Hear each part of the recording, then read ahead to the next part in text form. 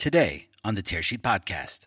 We've taken the complexity and complication from the telco world globally and put a layer of APIs on top of the telco network. We call it our super network. And what that does is it allows us to offer customers the ability to embed communications into their offerings using very few lines of code. Welcome to the Tearsheet Podcast. I'm Tearsheet Editor-in-Chief, Zach Miller. Twilio sits behind the scenes of today's slick onboarding and login experiences.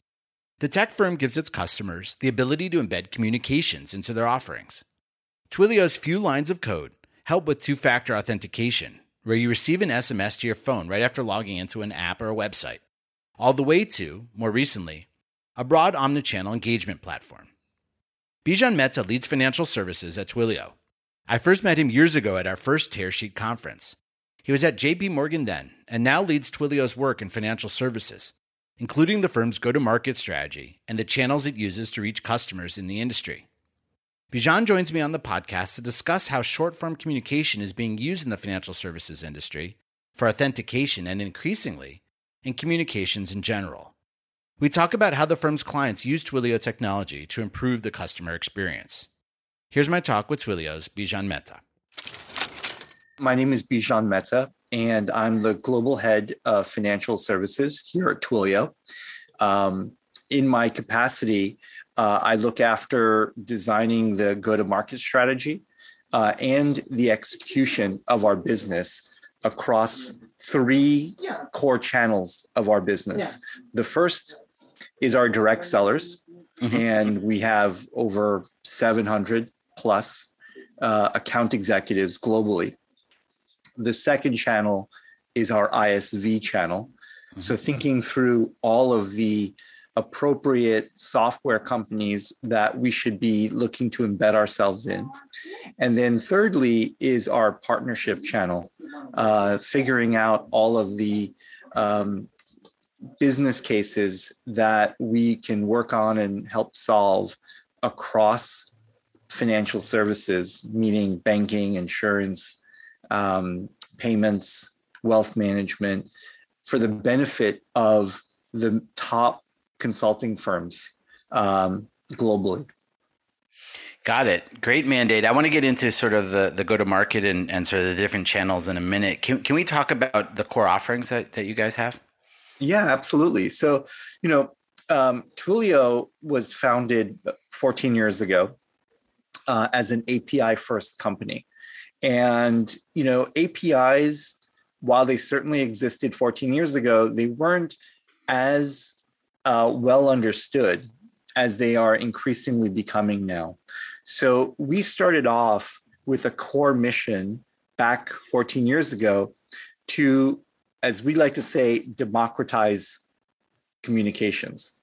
And when we say that, what we mean is we've taken the complexity and complication from the telco world globally and put a layer of APIs on top of the telco network. We call it our super network. And what that does is it allows us to offer customers the ability to embed communications into their offerings using very few lines of code, as opposed to in the traditional world of, if you're going to set up a business, let's say in the UK, and you're a US company, you're going to have to go to, British Telecom, and you're going to have to figure out how to connect into their environment and then build all of that code. So we democratize that communications by providing APIs. And more recently, through an acquisition we made of a company called Segment, we're now increasingly focused on the data element of what most firms are dealing with when it comes to understanding what their customers needs and preferences are, and being able to serve those up. So combined, we like to think of ourselves as an intelligent customer engagement platform. And I'm curious on the client experience, not the end user, but do you typically? I mean, I know Twilio, and I think Twilio got its initial sort of boost by sort of that authentication use case of yes. logging into your account, and I know that you guys do a lot more. Can you talk about, I guess, the product set as well? Yeah, absolutely. So when I think about our product set, I can almost kind of bucket them into 5 categories. So the first is what I refer to as digital engagement. So that's really the different forms of communication that we offer APIs in. That could be SMS, it could be voice, it could be video, it could be email, right? These are all forms of communication that we provide our customers via APIs. The second core offering is around security and authentication. And that's what you were just mentioning, Zach. So that's where we offer 2-factor authentication, one-time passwords, and things like that. Mm-hmm. The third area is what I generally like to refer to as workflow automation. And that's really combining elements of our different offerings and providing the ability for customers to, for example, automate the scheduling of an appointment. Maybe it's you get an appointment reminder, and for some reason you can't make that appointment now, and you can, via your texting app, reschedule the appointment. Or it could be through something that we refer to as a product called Speed to Lead, where you can aggregate top of funnel activity and respond more quickly to third-party requests for your product or your service. These are all different forms of what I refer to, generally speaking, as workflow automation. The fourth area is customer service.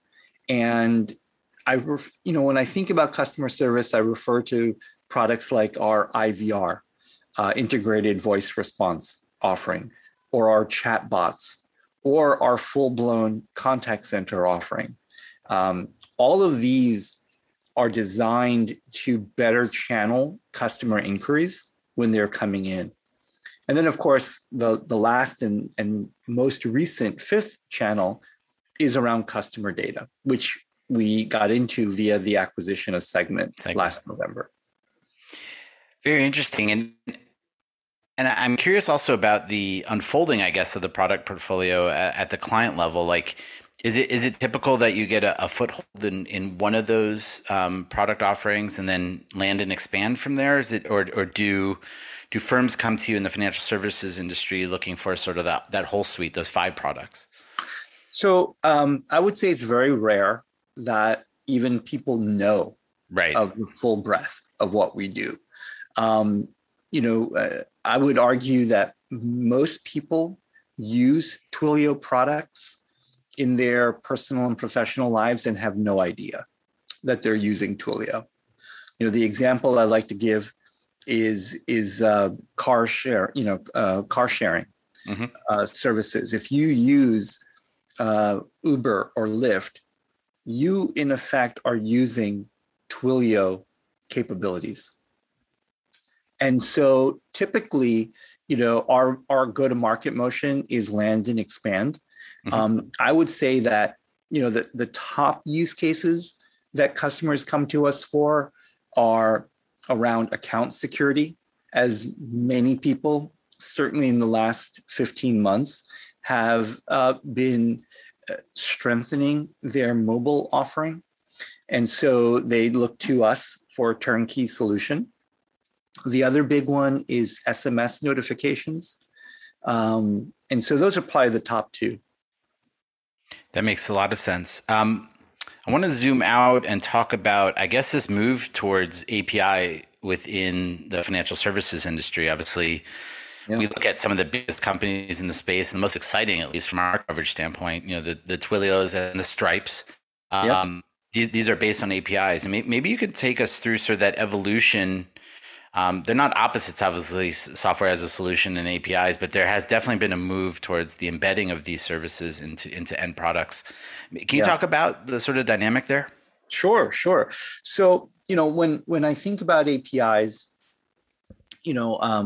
I first got involved in APIs back in 2003 when I was working at Citibank and overseeing the execution of our foreign exchange trading with different firms. And obviously, the world has evolved a lot since then. And when I look at kind of what is happening with APIs now, I like to think of APIs as a way to shortcut the building of different capabilities. And it's best seen in the fintech world, right? When many of these fintech companies that have gone on to become unicorns, or are just starting out, typically their developers will look to orchestrate a variety of different capabilities by incorporating other people's APIs into their build. And so when you think about APIs now, I almost think of them as like Lego blocks. And organizations can say, well, instead of building a two-factor authentication solution, because there's nothing truly unique there, why don't we just take Twilio's two-factor authentication, right? Instead of building an IVR solution to better automate the inbound calls that we're going to get from a customer service point of view, why don't we take Twilio's IVR solution? And what that does is it helps to increase the time to market for a lot of these products and services. And I think that's one of the greatest impacts that APIs are making. So can you give us some examples of client implementation? I'm kind of curious, like at the highest level, like, are some of the larger institutions, how are they getting the gospel on API implementations? You mentioned your early experience with Citi. Have they embraced the API architecture? I would say that COVID has really accelerated the development of using APIs, certainly within incumbent organizations. You name the bank or the insurance company, and they're leveraging APIs throughout their business. I like to refer to it as the replatforming of the industry, where it's pretty much in one fell swoop. They're going from on-prem to, they're kind of, I wouldn't say they're skipping SaaS, but they're evolving beyond SaaS into APIs. And so, we work with a broad range of really amazing organizations in the financial services industry. And when I think of, some of the work that we're doing, for example, with Morgan Stanley, we're powering the ability for all of Morgan Stanley's wealth management advisors to securely and compliantly text message with their customers. And, moreover, we provide an infrastructure that allows the advisor to not just communicate with the end client, but also the end client's other potential, required third-party advisors, like a lawyer or an accountant, as it were. We're working with ING, which is a major international bank, and we're providing, elements of their contact center offering, right? They're using our video APIs to help onboard new customers. We're working, on the digitally native side with organizations like Wise, formerly known as TransferWise, where we're powering all 3 million plus customers with secure two-factor authentication. We're working with Nubank, the world's largest challenger bank, and providing them a full-blown contact center offering. So these are just some of the customers. But what I find interesting is that in the last 2 years, it's the incumbent players that are asking us more and more what we're doing with the fintechs, the challenger banks of the world, than their traditional quote unquote competitor or peer. And so there's definitely a realization that APIs, are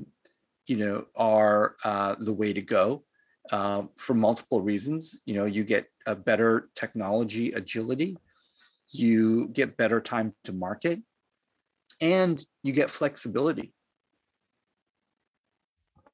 So we recently had on the podcast Chase's head of the owner of UX at Chase, and she talked about how exactly as you're describing, they're looking at fintechs and big tech particularly for inspiration and guidance. I think in terms of trends that are informing, an incumbent financial product, which I think is really interesting.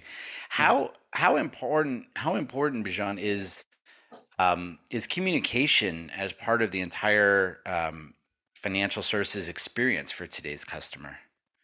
Well, I would say, certainly in a B2C environment, and that could extend beyond, retail banking. It could go into wealth management. It can go into payments, of course. It can go into insurance. What COVID has done is it's highlighted the criticality of meeting the customer over the channel of their choosing. And, we're going through, just, zooming out, a massive demographic shift globally, and even just specifically here in the US, where, the millennial generation is increasingly becoming the dominant active generation online. And, organizations are realizing that in order to support those customers, they're going to have to create tools that are easy to use, intuitive, predictive, right? Leveraging all of the machine learning and AI that's increasingly now happening, and do it in a way that you don't have to have an 18-month launch cycle for a new product or service, right?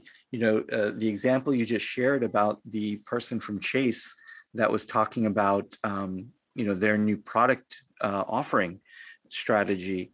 Yes, you have to look at big techs and you have to look at fintechs as a North Star in terms of how you look to build some of these capabilities. I mean, it's funny. I think, we've done over 400 of these types of interviews, Bijan, and occasionally there's this one fintech that stands out where the entire product is communication. There's actually no UI other than SMS, Yeah. There's no website, there's no app. Right. And that, when I first encountered that, it kind of blew my mind to say wow, you can really distill a service down to just communication. And I think that was just a paradigm I hadn't encountered before. What's up next for you guys? Obviously, so you have the Segment acquisition, and it sounds like you've incorporated that into the product set, and I'm sure you have a lot of cross-selling and marketing to do here. Yes. What's next for you guys? What are your biggest priorities moving into the end of this year, beginning to think about 2022? So I think for us, we as a business, we went public a little over 4 years ago. We're running at a $2.8 $8 billion revenue run rate. Our e-team is maniacally focused on our customers. We see the tragedy of COVID in a positive sense of really aligning industries, financial services, included, along this digital journey.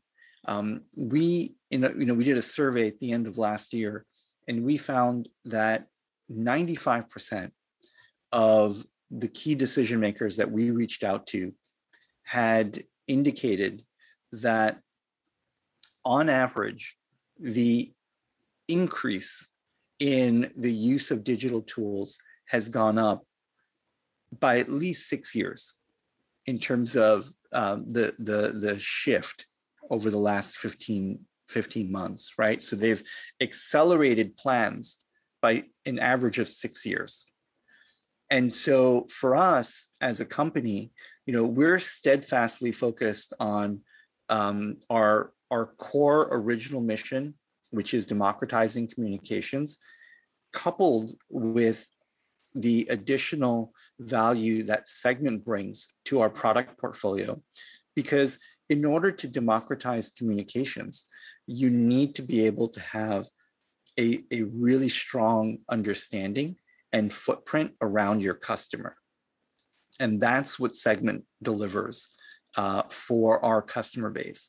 And so, we're in the early stages of integrating the Segment technology into our toolkit.